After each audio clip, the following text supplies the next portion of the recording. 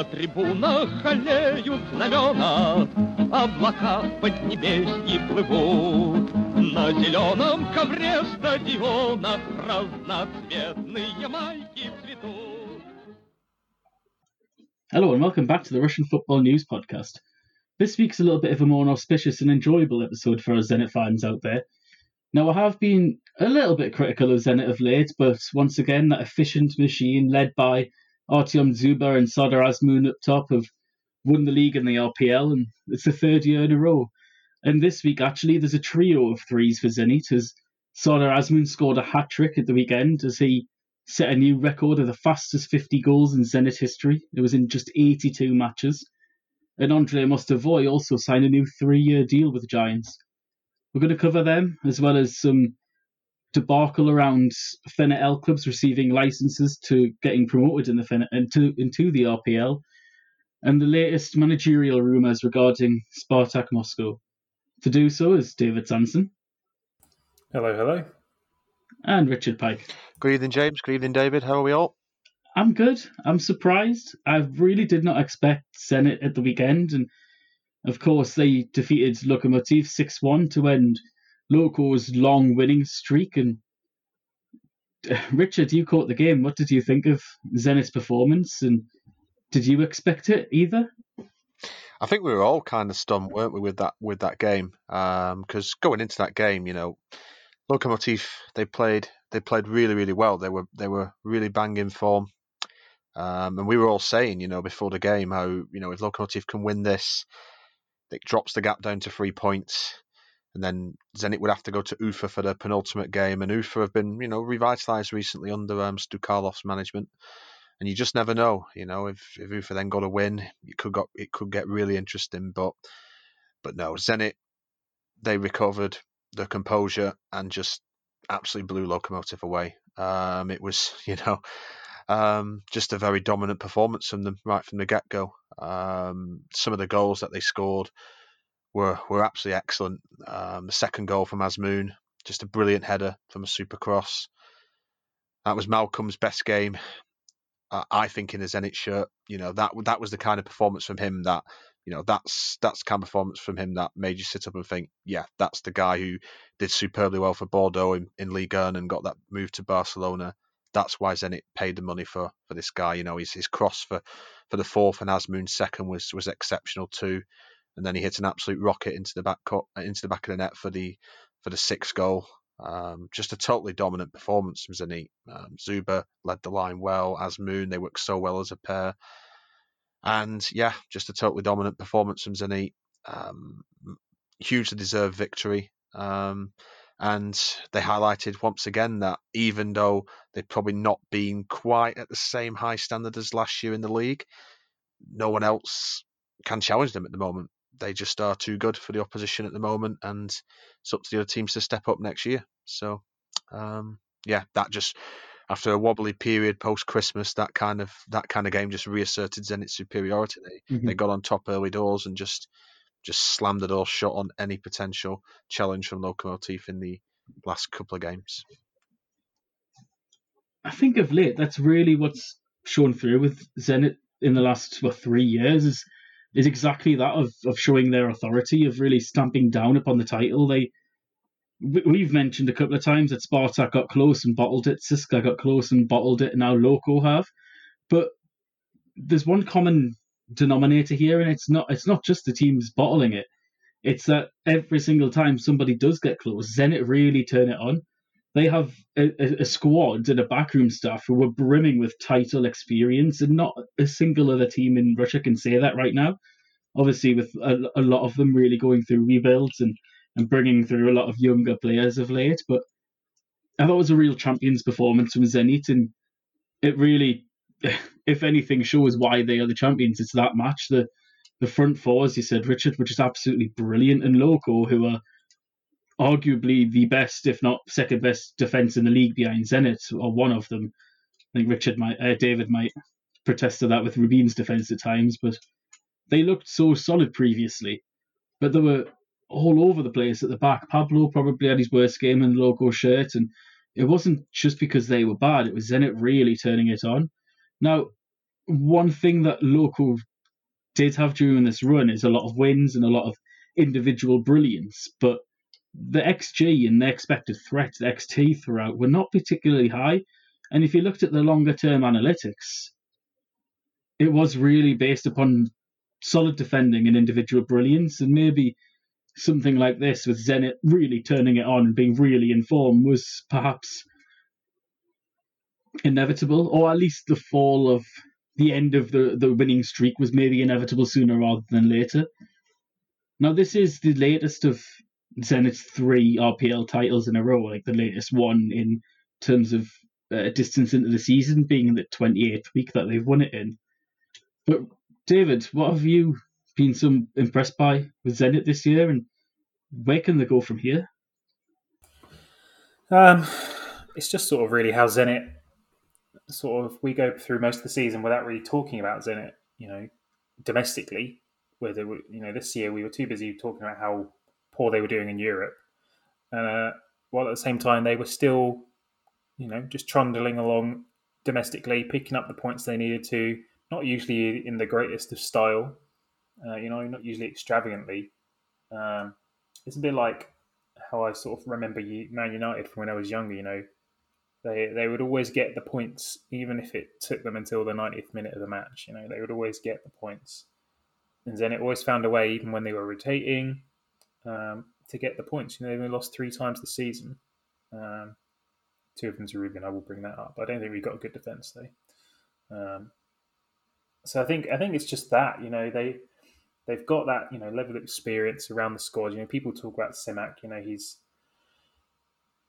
He's probably not a good manager on the wider scale. For Russia, he's good enough, but he has got a very good set of tools at his disposal in terms of money and therefore the squad that he has. It's weird to see a team that plays almost 4-4-2 like Zenit do. It's such an uncommon formation in the current game, but obviously they make it work. And it was really like an exhibition match on the weekend. They absolutely looked dominant. Loco were just not there. Rubczynski, who had been at right back for the last few weeks or so, really suddenly you suddenly remembered, he actually isn't the right back, because he was all over the shop with the goal that Zenit scored 15 seconds into the second half. He just let Azmoun have a free header at the back post, which is never ideal. Literally just let him run 3 or 4 yards off him. On the assumption that the limit's not changing, we've not heard anything. We look to next season, we think, right, well, Zenit that squad is going to stay probably largely the same. The Russian core is probably going to stay the same. Let's be honest. You wouldn't expect many of the Russian players to leave. We might see Azmoun go. We may see Driussi go. They're both. Azmoun has had plenty of rumours throughout his career, but obviously a lot in the last year. He's only got a year left on his contract, so is Driussi, I'm pretty sure. Driussi also talked about going. So they'd be 2 big players to replace. I think Malcolm's pretty happy out there with the other Brazilians in the squad. Wendell's been a great signing. So they'll probably have at least 2 foreigner spots there to fill. But also they need to get a defender. They have to sign a centre back this summer. You would expect them to probably try and pick up Chistyakov permanently. He's not played all that often, but he's been a decent backup and rotating. He played on the weekend, fill in the gaps. But next week, let's just assume they're going to rotate. Rakitsky's suspended, so it's going to be Chistyakov and probably Khotulev, the youngster who's not made a start for the first team yet, who are going to play. Prokin might come back and come in the squad next year, having had his bit of experience at Sochi. On the assumption Sochi qualified for Europe, I'd be almost tempted to give him another season there, get him a loan, another full season of playing, some experience in Europe. That would be handy. But Zenit may well need him. So it's going to be a big summer. If the squad doesn't change, they're going to be competitive for the league. But if they lose those 2 players, Azmoun and Driussi, they've got some big replacements to have to do. In addition to having to really, if they want to up their game in Europe, they have to bring in a better centre half and probably a goalkeeper as well. with the limit changing, they're going to be tight to do that. So that's sort of what I'm looking forward to seeing what they do. That's all they really have to do in the summer is manage their squad. Don't let things happen late. Don't let Azmoun move on deadline day. If you're going to let him go early so you can get a replacement in. Taking that cog, potentially two cogs out of that front four that we've talked about already. It's going to be big. They've got such a good rapport, him and Zuba. It's going to be tough to do. So I think it's probably the one of the most important summers they've had in quite a while, to see how they're going to manage the situation they've got in their hands. But ultimately, we expect to see them up there and challenging again, just because of the funds they've got available. I think that's all I want to say. Yeah, of course, Driussi and Azmoun are both out of contract at the end of next season, so they will only have 1 year left. So if Zenit are really to try and get the best bang for the buck, it's now that they need to sell them or sign them down to new deals. And to be honest, I can't really imagine either doing that. Driussi will be off. It's not like he's exactly a first-team regular at Zenit anyway. He's off for me no matter what. Azmoun, they could tempt to stay, obviously with his record of how long he's been in Russia, but with the links, the moves he's potentially linked to, I think he'll be silly not to make that move to a higher level. My worry about Zenit of where do they go from here? Zenit's defense definitely needs to be improved. And you had Vladimir Fedotov, Sochi boss, just to say, even mention in the press that he thinks he'll need 2 squads for Sochi next season if they get into Europe, one for domestic. And Zenit have already proven that is the best way forwards. But the issue Zenit have is that they have got 2 decent centre-backs. I mean, Rakitsky went far in the Europa League with Shakhtar, and Lovren has won the Champions League and has been runner-up in the Champions League and a runner-up in the Europa League when he was at Liverpool. But both of them, maybe it's unfair to say this about Lovren with the record I've just said that he has, but I don't think either of them are really quite good enough for the level that Zenit are looking to be at, where they're looking to be in the elite, or at least the next group down from that real top elite that's all trying to get in the Super League.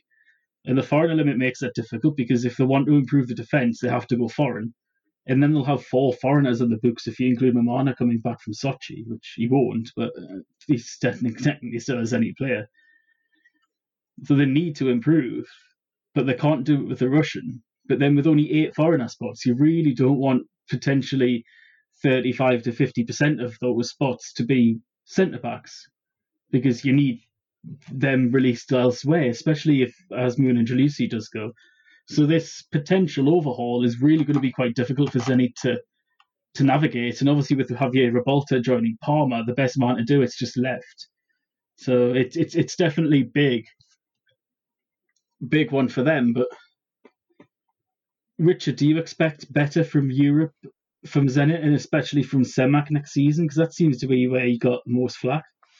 Just to quickly come in, and Europe's got to really improve. I'll get onto that in a minute. But just a quick one regarding like the summer transfers.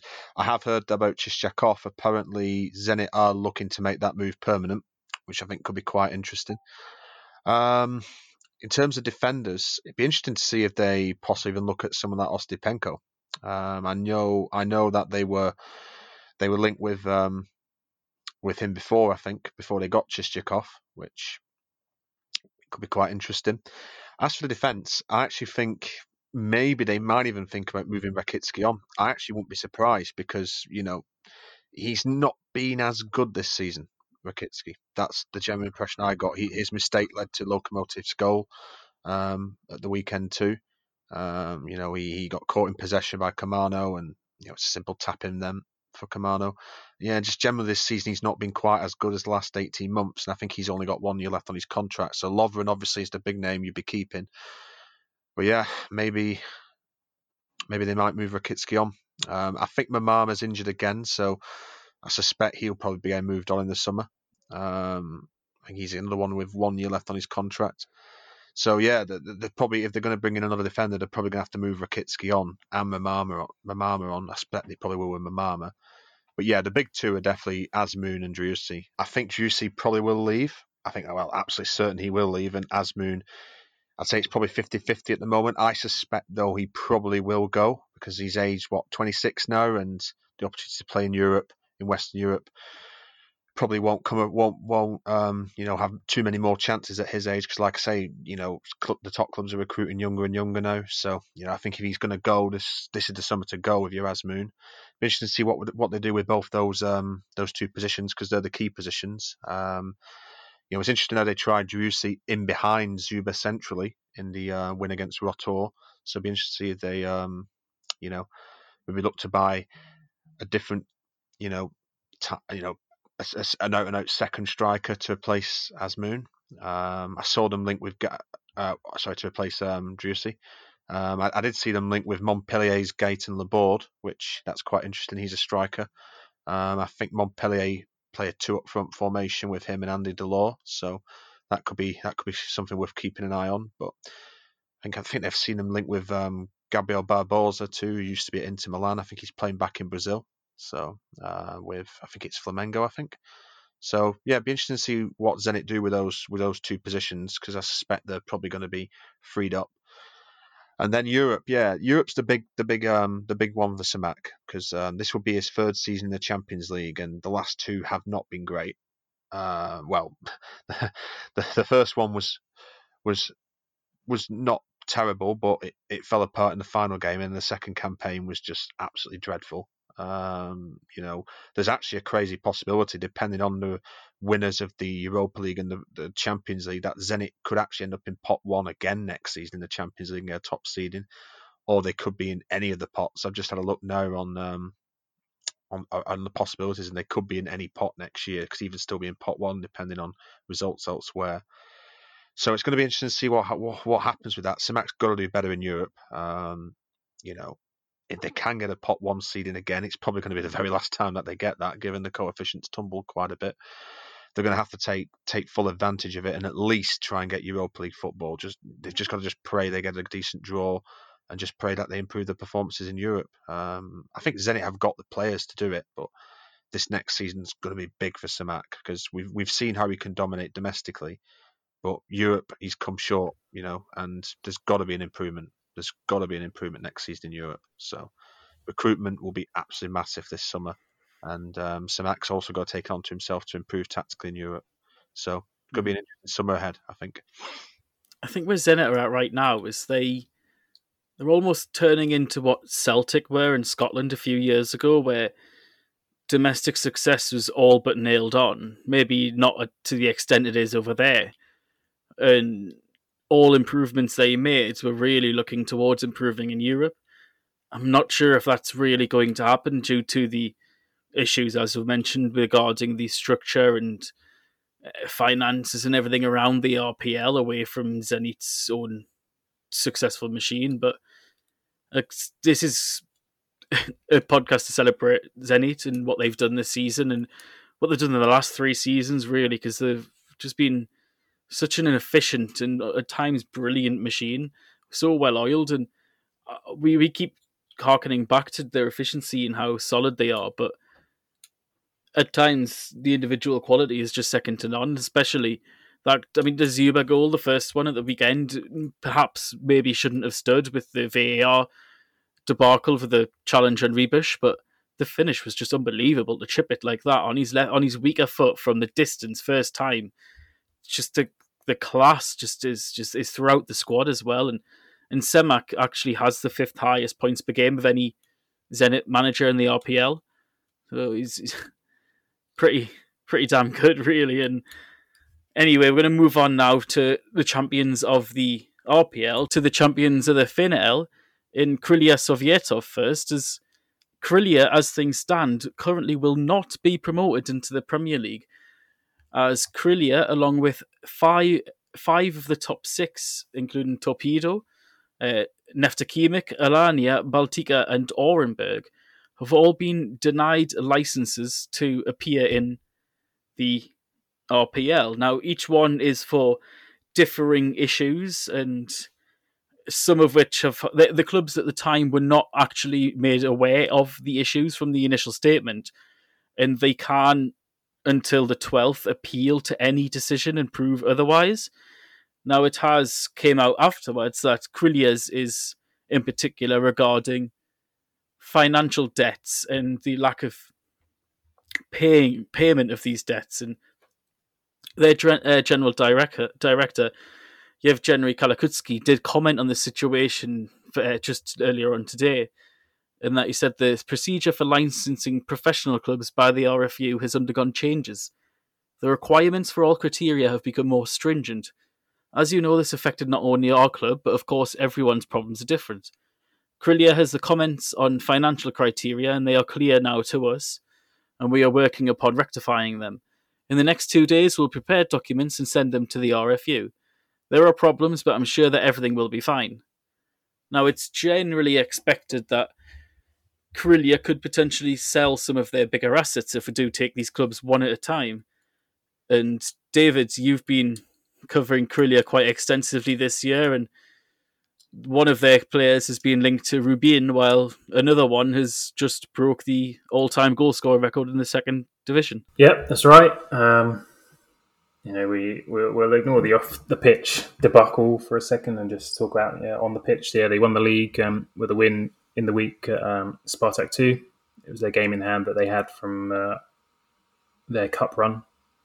To postpone a couple of games.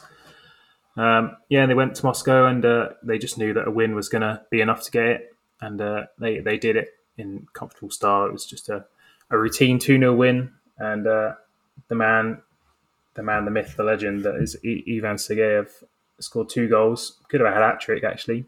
Had a penalty saved to break the all-time goal-scoring record for the Russian second tier, which was previously 38. With his brace, he was on. He's now at 39.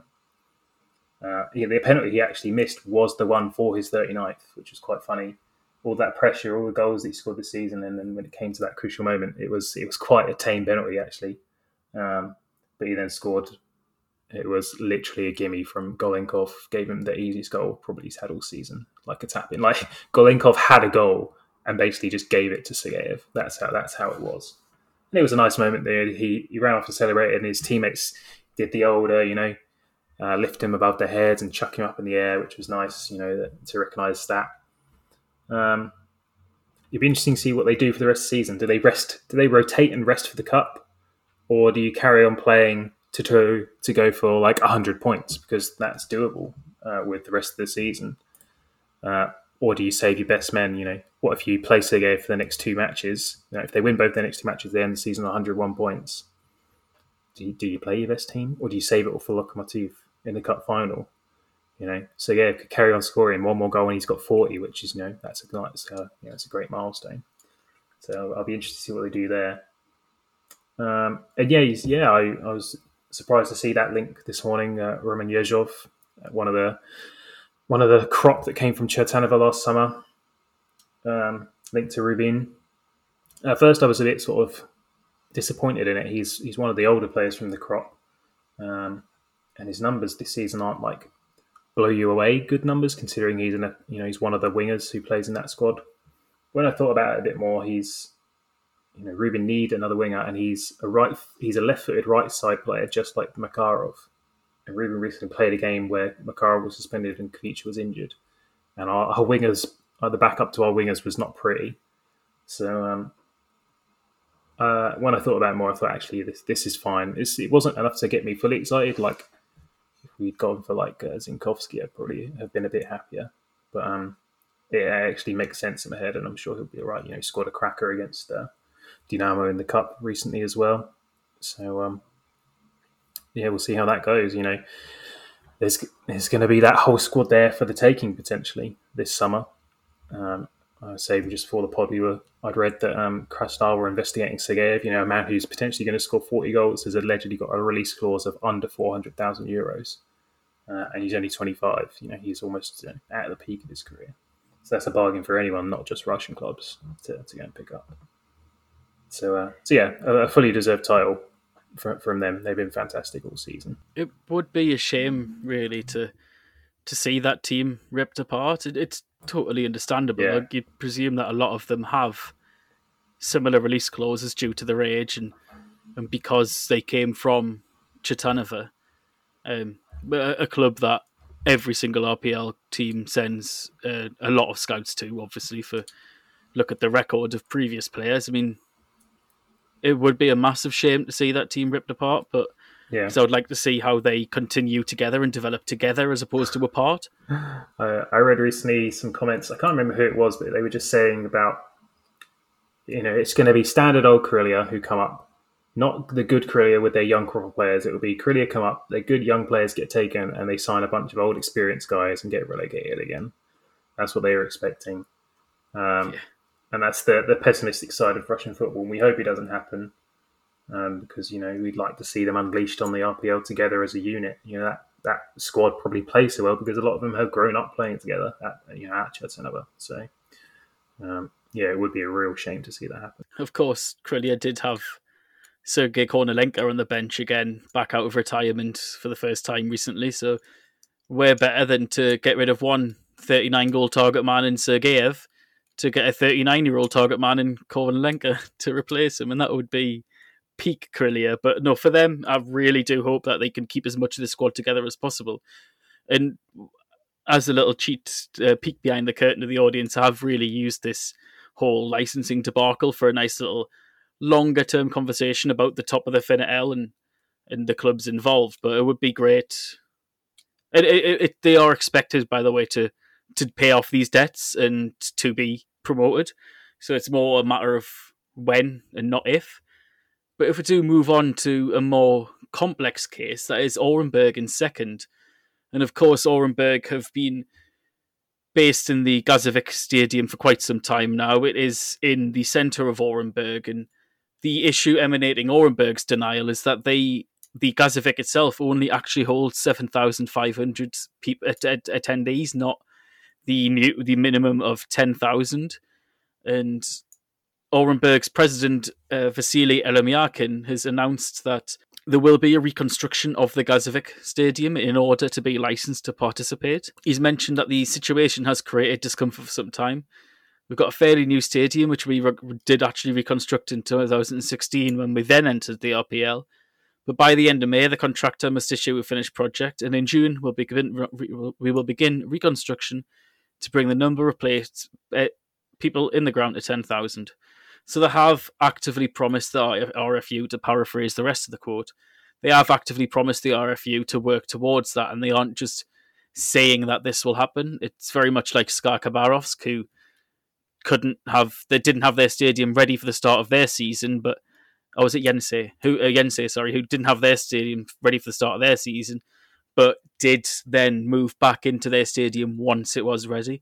Of course, the big issue regarding stadium relocation is that a new rule for registering, and as the Corellia director Kalakutsky mentioned, it has been made more stringent. One of those rules was that after the Tambov debacle, clubs are no longer allowed to play in other cities. So Orenburg would want to play in Orenburg, but have to extend their stadium, and it has been quite a long and drawn out process because if you go to Orenburg and go to the Gazovic, it's like a blink and you'll miss it stadium because it's very small in the middle of quite a nice leafy neighbourhood, and it's literally, as a Western European audience would know, it looks like an IKEA, just blue corrugated steel outside, and it's quite small, and there's really not a lot of area where they can actually develop it, but they have promised to do so. So with Orenburg, it is a inevitability, hopefully, that they will, because of this promise, if they can prove to the RPL that they will follow through on that. The team who are currently third in the Finetl, though, Nizhny Novgorod, have actually been granted an RPL license as things stand. So, Richard, are you particularly surprised about Nizhny being granted a license, considering they were, of course, a World Cup host city? I mean, the stadium at Nizhny, I think they were always going to pass. I think, I think that facility is an RPL standard facility. It's a lovely ground on the out. It's beautiful on the outside, and it was. I think that stadium was always going to pass the licensing criteria. I mean, I'd like Nizhny to go up based on performances on the pitch. Don't get me wrong. I wanted to see someone like Nizhny or Baltica in the RPL this season. I'm happy Akrilia have gone back up, and to expand on the Akrilia thing, I think these are situations which they should sort out. I can't imagine this is something that will take too long to sort out. It's probably just small things, and I'm sure Akrilia, they seem pretty confident, so I'm pretty sure that will get sorted out. I mean, the Orenburg thing it's an interesting one, isn't it? Because that stadium's obviously been used in the RPL before, and 10,000 seats. I mean, my personal opinion on this is that so long as the ground is of a moderate size, as long as it's modern, then to me it should be allowed in. I mean, Orenburg's ground, you're right in the way you describe it, James. It is sort of, an interesting. It almost looks like something that you'd flat pack and put together from IKEA or something, but it is still a stadium, and it's relatively modern, and it's just about the right size for a club like Orenburg.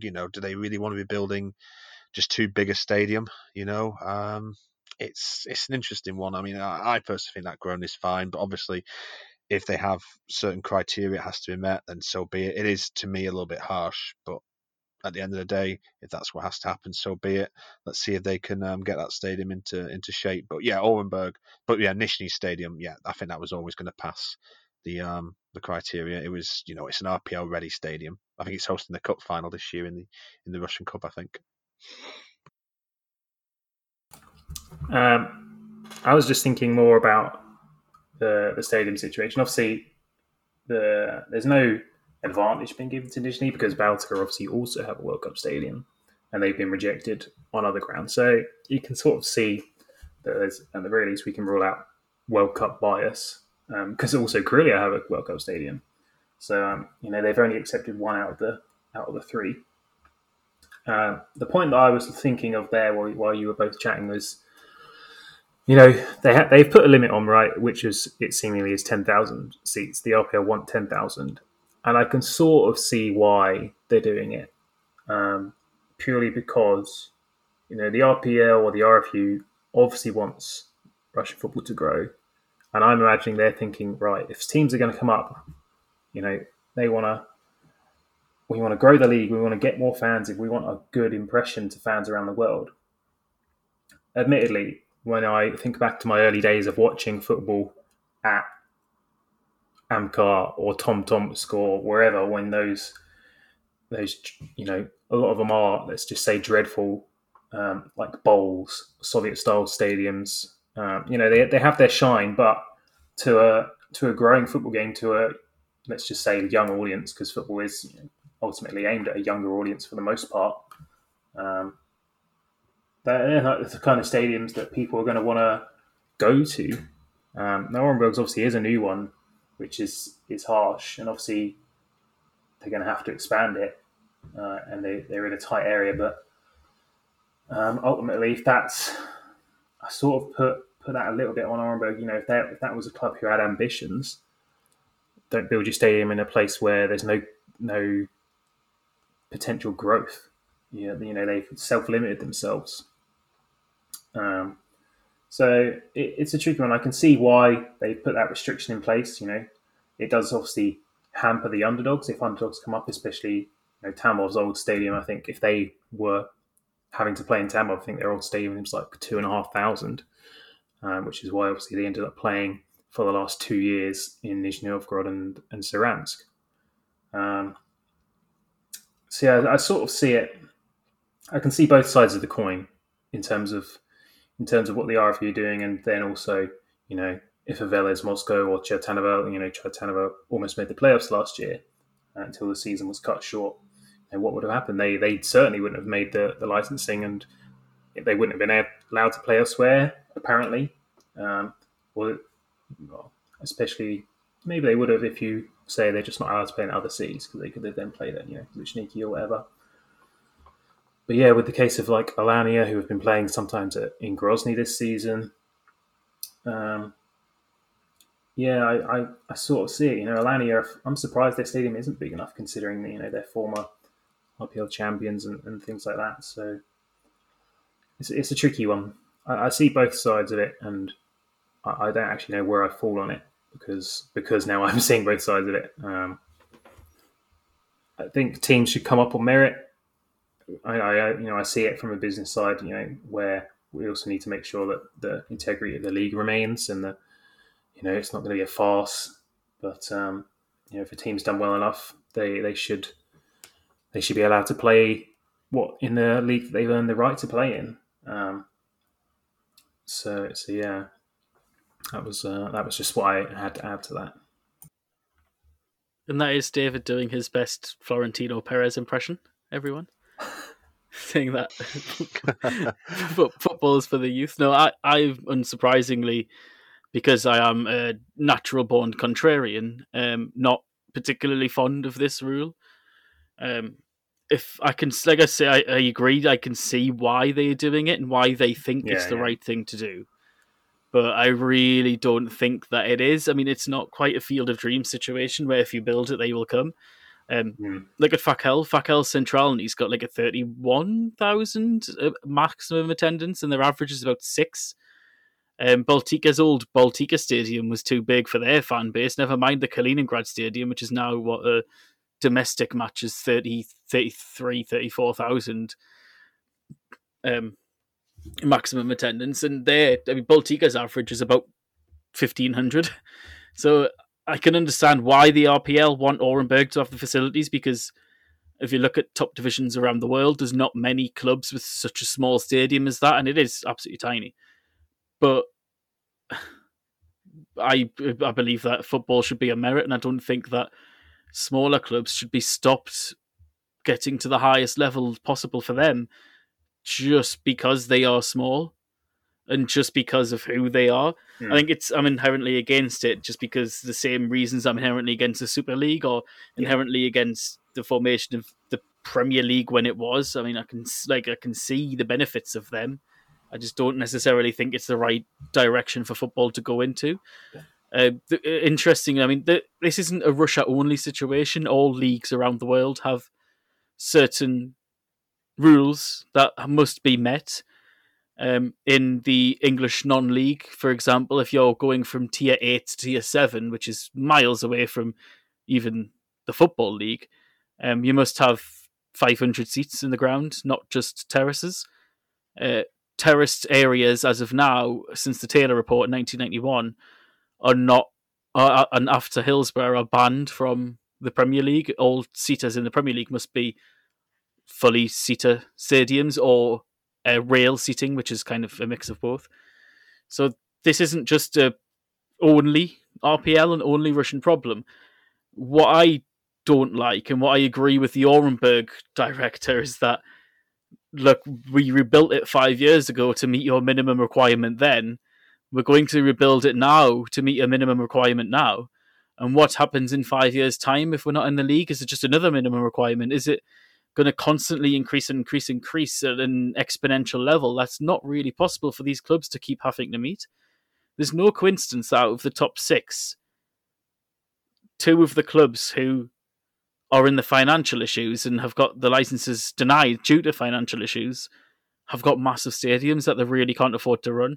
Of course, with Krylia, that was exacerbated by COVID and by the relegation.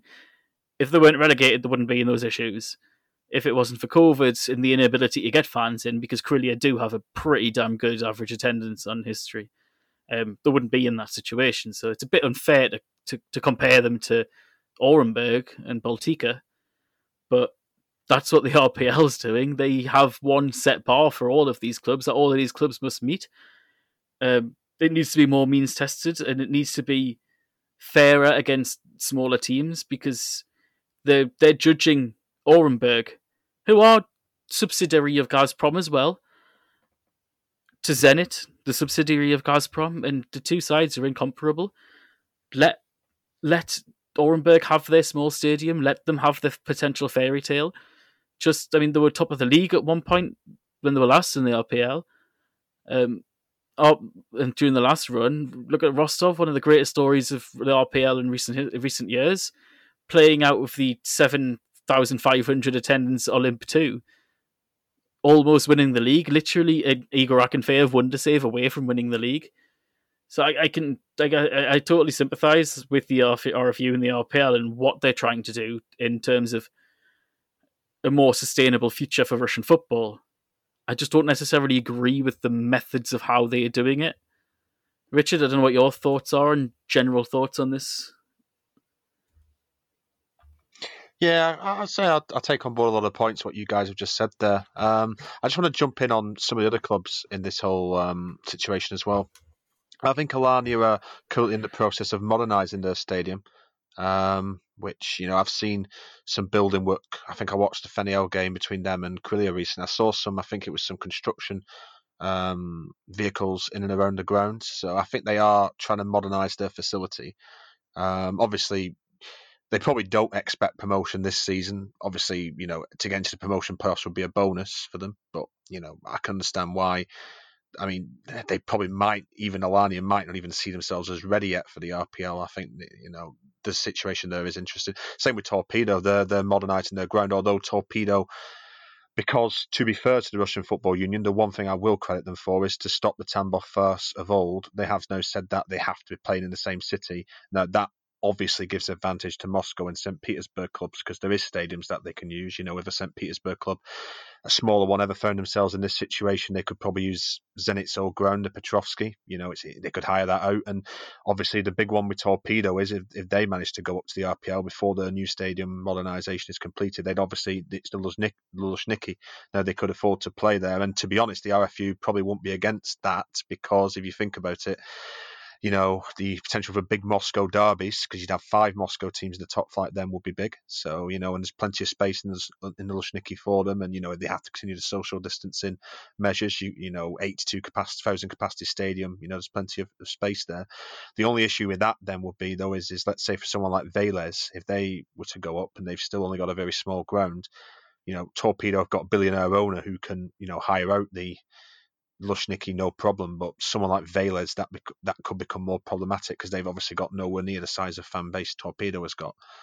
But I take on board the what you said, James, about the competition aspect of it. You want to reward clubs that are doing well on the field. It should be a meritocracy, and especially turning away a club like Velez, who let's say for example, this is a privately run club. We're trying to encourage more private investment in Russian football. I understand the situation with Orenburg if their ground was just a 2,000 capacity stadium with one old stand and no room for press boxes, no room for commentator boxes, poor facilities for the players to get changed and things like that. I'd understand that, but like you said, it was a stadium that was constructed 5 years ago. So, I'd be inclined to give them a bit of a pass and say, right, you've got 2-3 years to do it up to 10,000. And, I think I remember hearing that the pandemic's obviously had an impact too, so that might have put back the refurbishment. So there's a lot of things to consider. That's one thing I will say. Yeah, certainly. And I liked the parallel, the thought of the Petrovsky. I mean, that's literally what Tosna did before they were dissolved in 2018. They are not based in St. Petersburg, but Tosna is literally about 25, 30 miles outside of St. Petersburg in the Leningrad Oblast. And in these new rules, I believe it is Oblast, not just city. So if, say, Tosna were reborn, they could play at the Petrovsky and they would be fine at that 20,000 capacity Petrovsky. But it's just, I mean, you look at Zenit and they have their fancy new stadium, which is beautiful. It's absolutely brilliant stadium. The area around it's great with the new metro stop and so on. But their stadium was heavily subsidized for by the state the fact that we're owned by Gazprom, and because the state did subsidies for all clubs with the World Cup stadiums. So they were able to go from a 20,000 to 70,000 like that. Well, it's a little bit unfair to ask clubs to build these big stadiums and spend the sort of money that they've got to spend without giving them a chance to make money to do so first, because the money you get from the FNL is absolutely minuscule. Like there's literally no comparison in terms of what you get in the RPL, and even that is nothing compared to other the Western European leagues. So I could see where they're coming from. I just don't like like it. And I mean, Baltika's general director even confirmed that he actually confirmed that their Baltika's issue was a financial issue and that they will need to stum up the certain requirements to be able to play in the RPL. But he did go on to say that he didn't like having to meet these requirements. But these financial issues, I think, on the other hand, are sensible.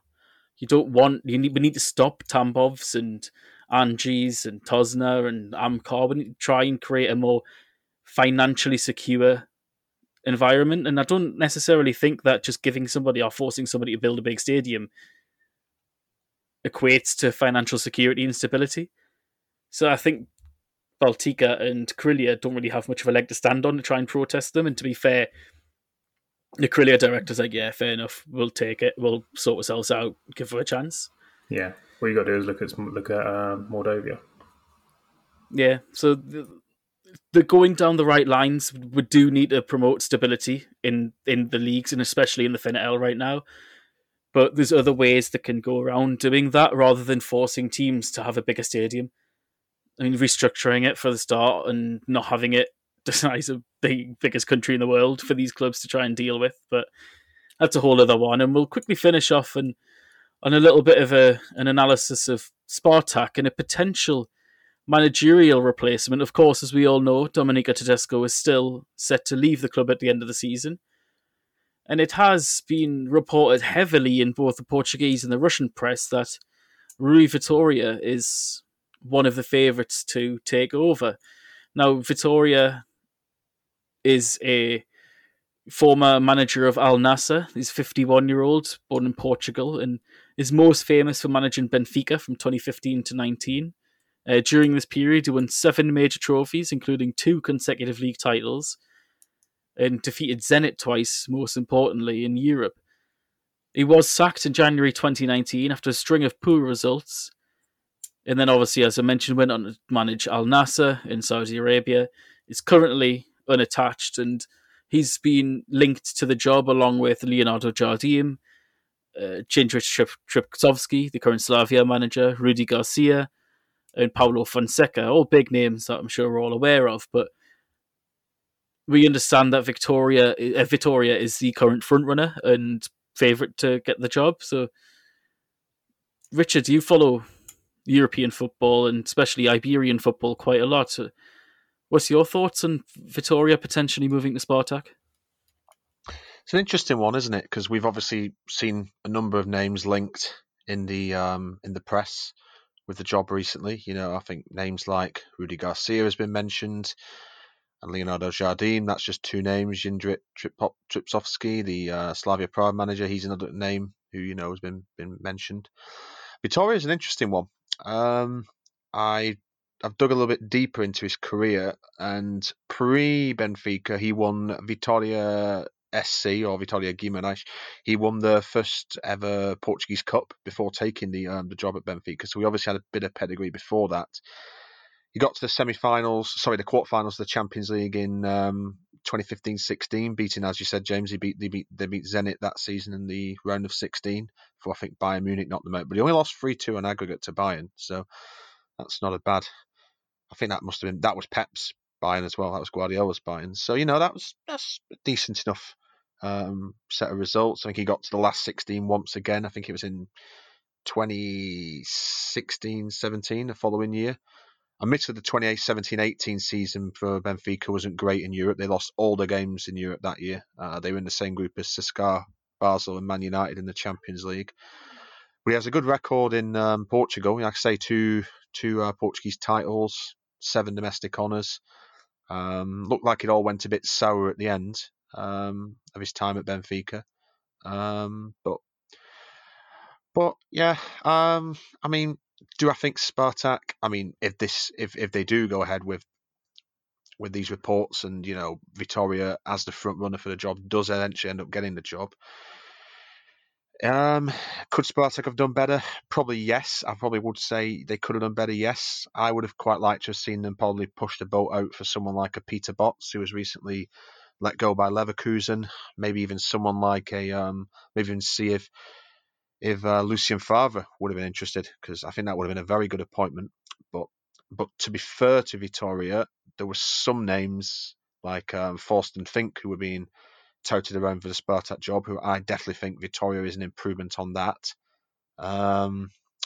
Like you said, James, he's managed in Saudi Arabia before. That's got a foreign limit. Obviously, I don't watch any Saudi football or any Asian football, so I couldn't compare what standard that actually is. But at least he's got experience of working in a league with foreign player restrictions, so that could help.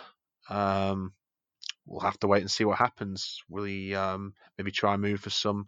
Maybe have a look at the Portuguese market for Spartak for some players.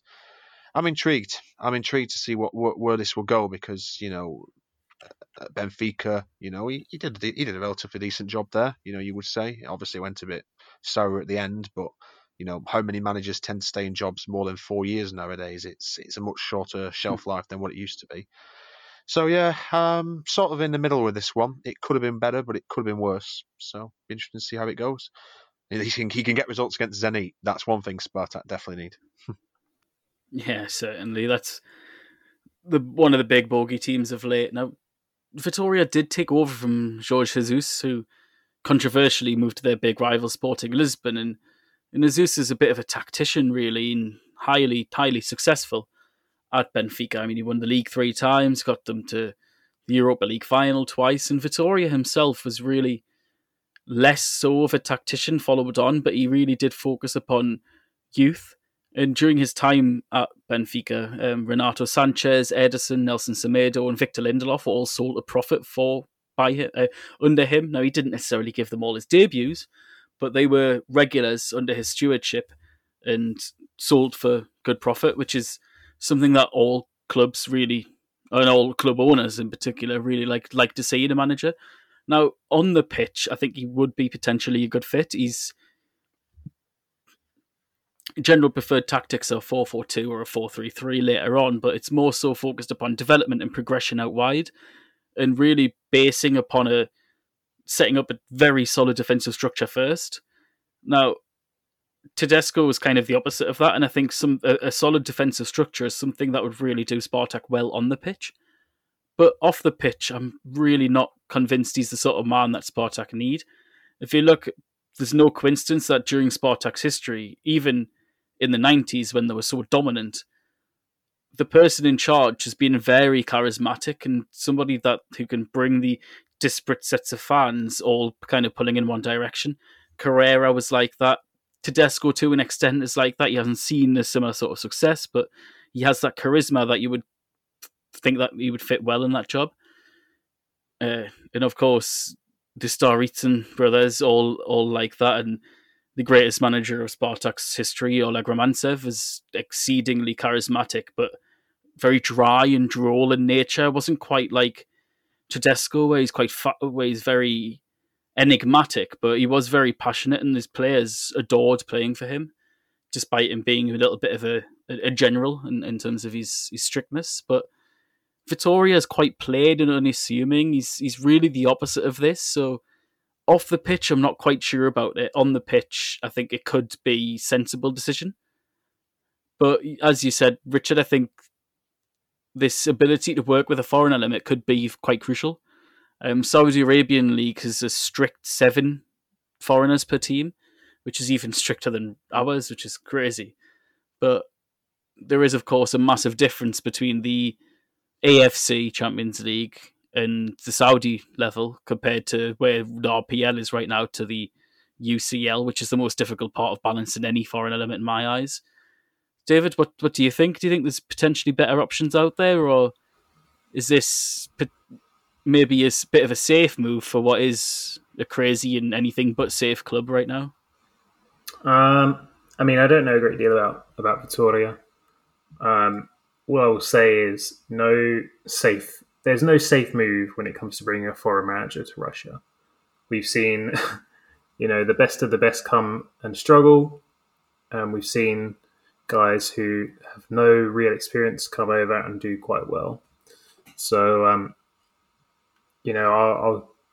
won't say anything until I've seen if he comes in and see what he does.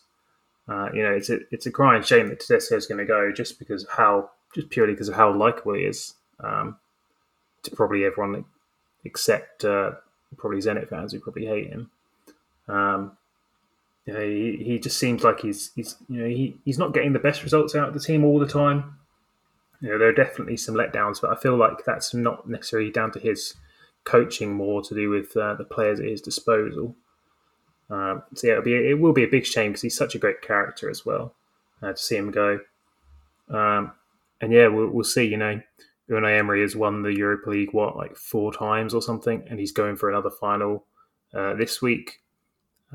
He's one of the greatest. Let's be honest, he is one of the greatest tournament managers probably of all time in terms of that record that he's got.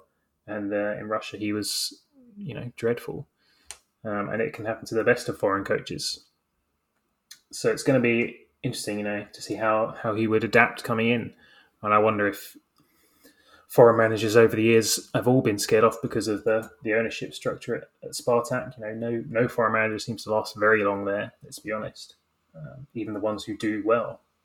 So, we'll see how he gets on if it's him that comes in. But I think it'll be a tough adaptation period for probably a guy who, it's going to be a big culture shock for him. I think that's really the crucial part of this is no matter if it's a highly successful foreign manager, a relatively new club legend in, say, an Olic type, or somebody who's been very successful domestically like Semak, or a massive name abroad who has never really been abroad. It could be anything. It could be anyone who's very good to very bad, very Russian to not very Russian at all. And right now at Spartak, they'll probably struggle. I mean, Tedesco's got a very good reaction from some of his players this season. Started off incredibly well, especially where they were at a year to 18 months ago under Kononov.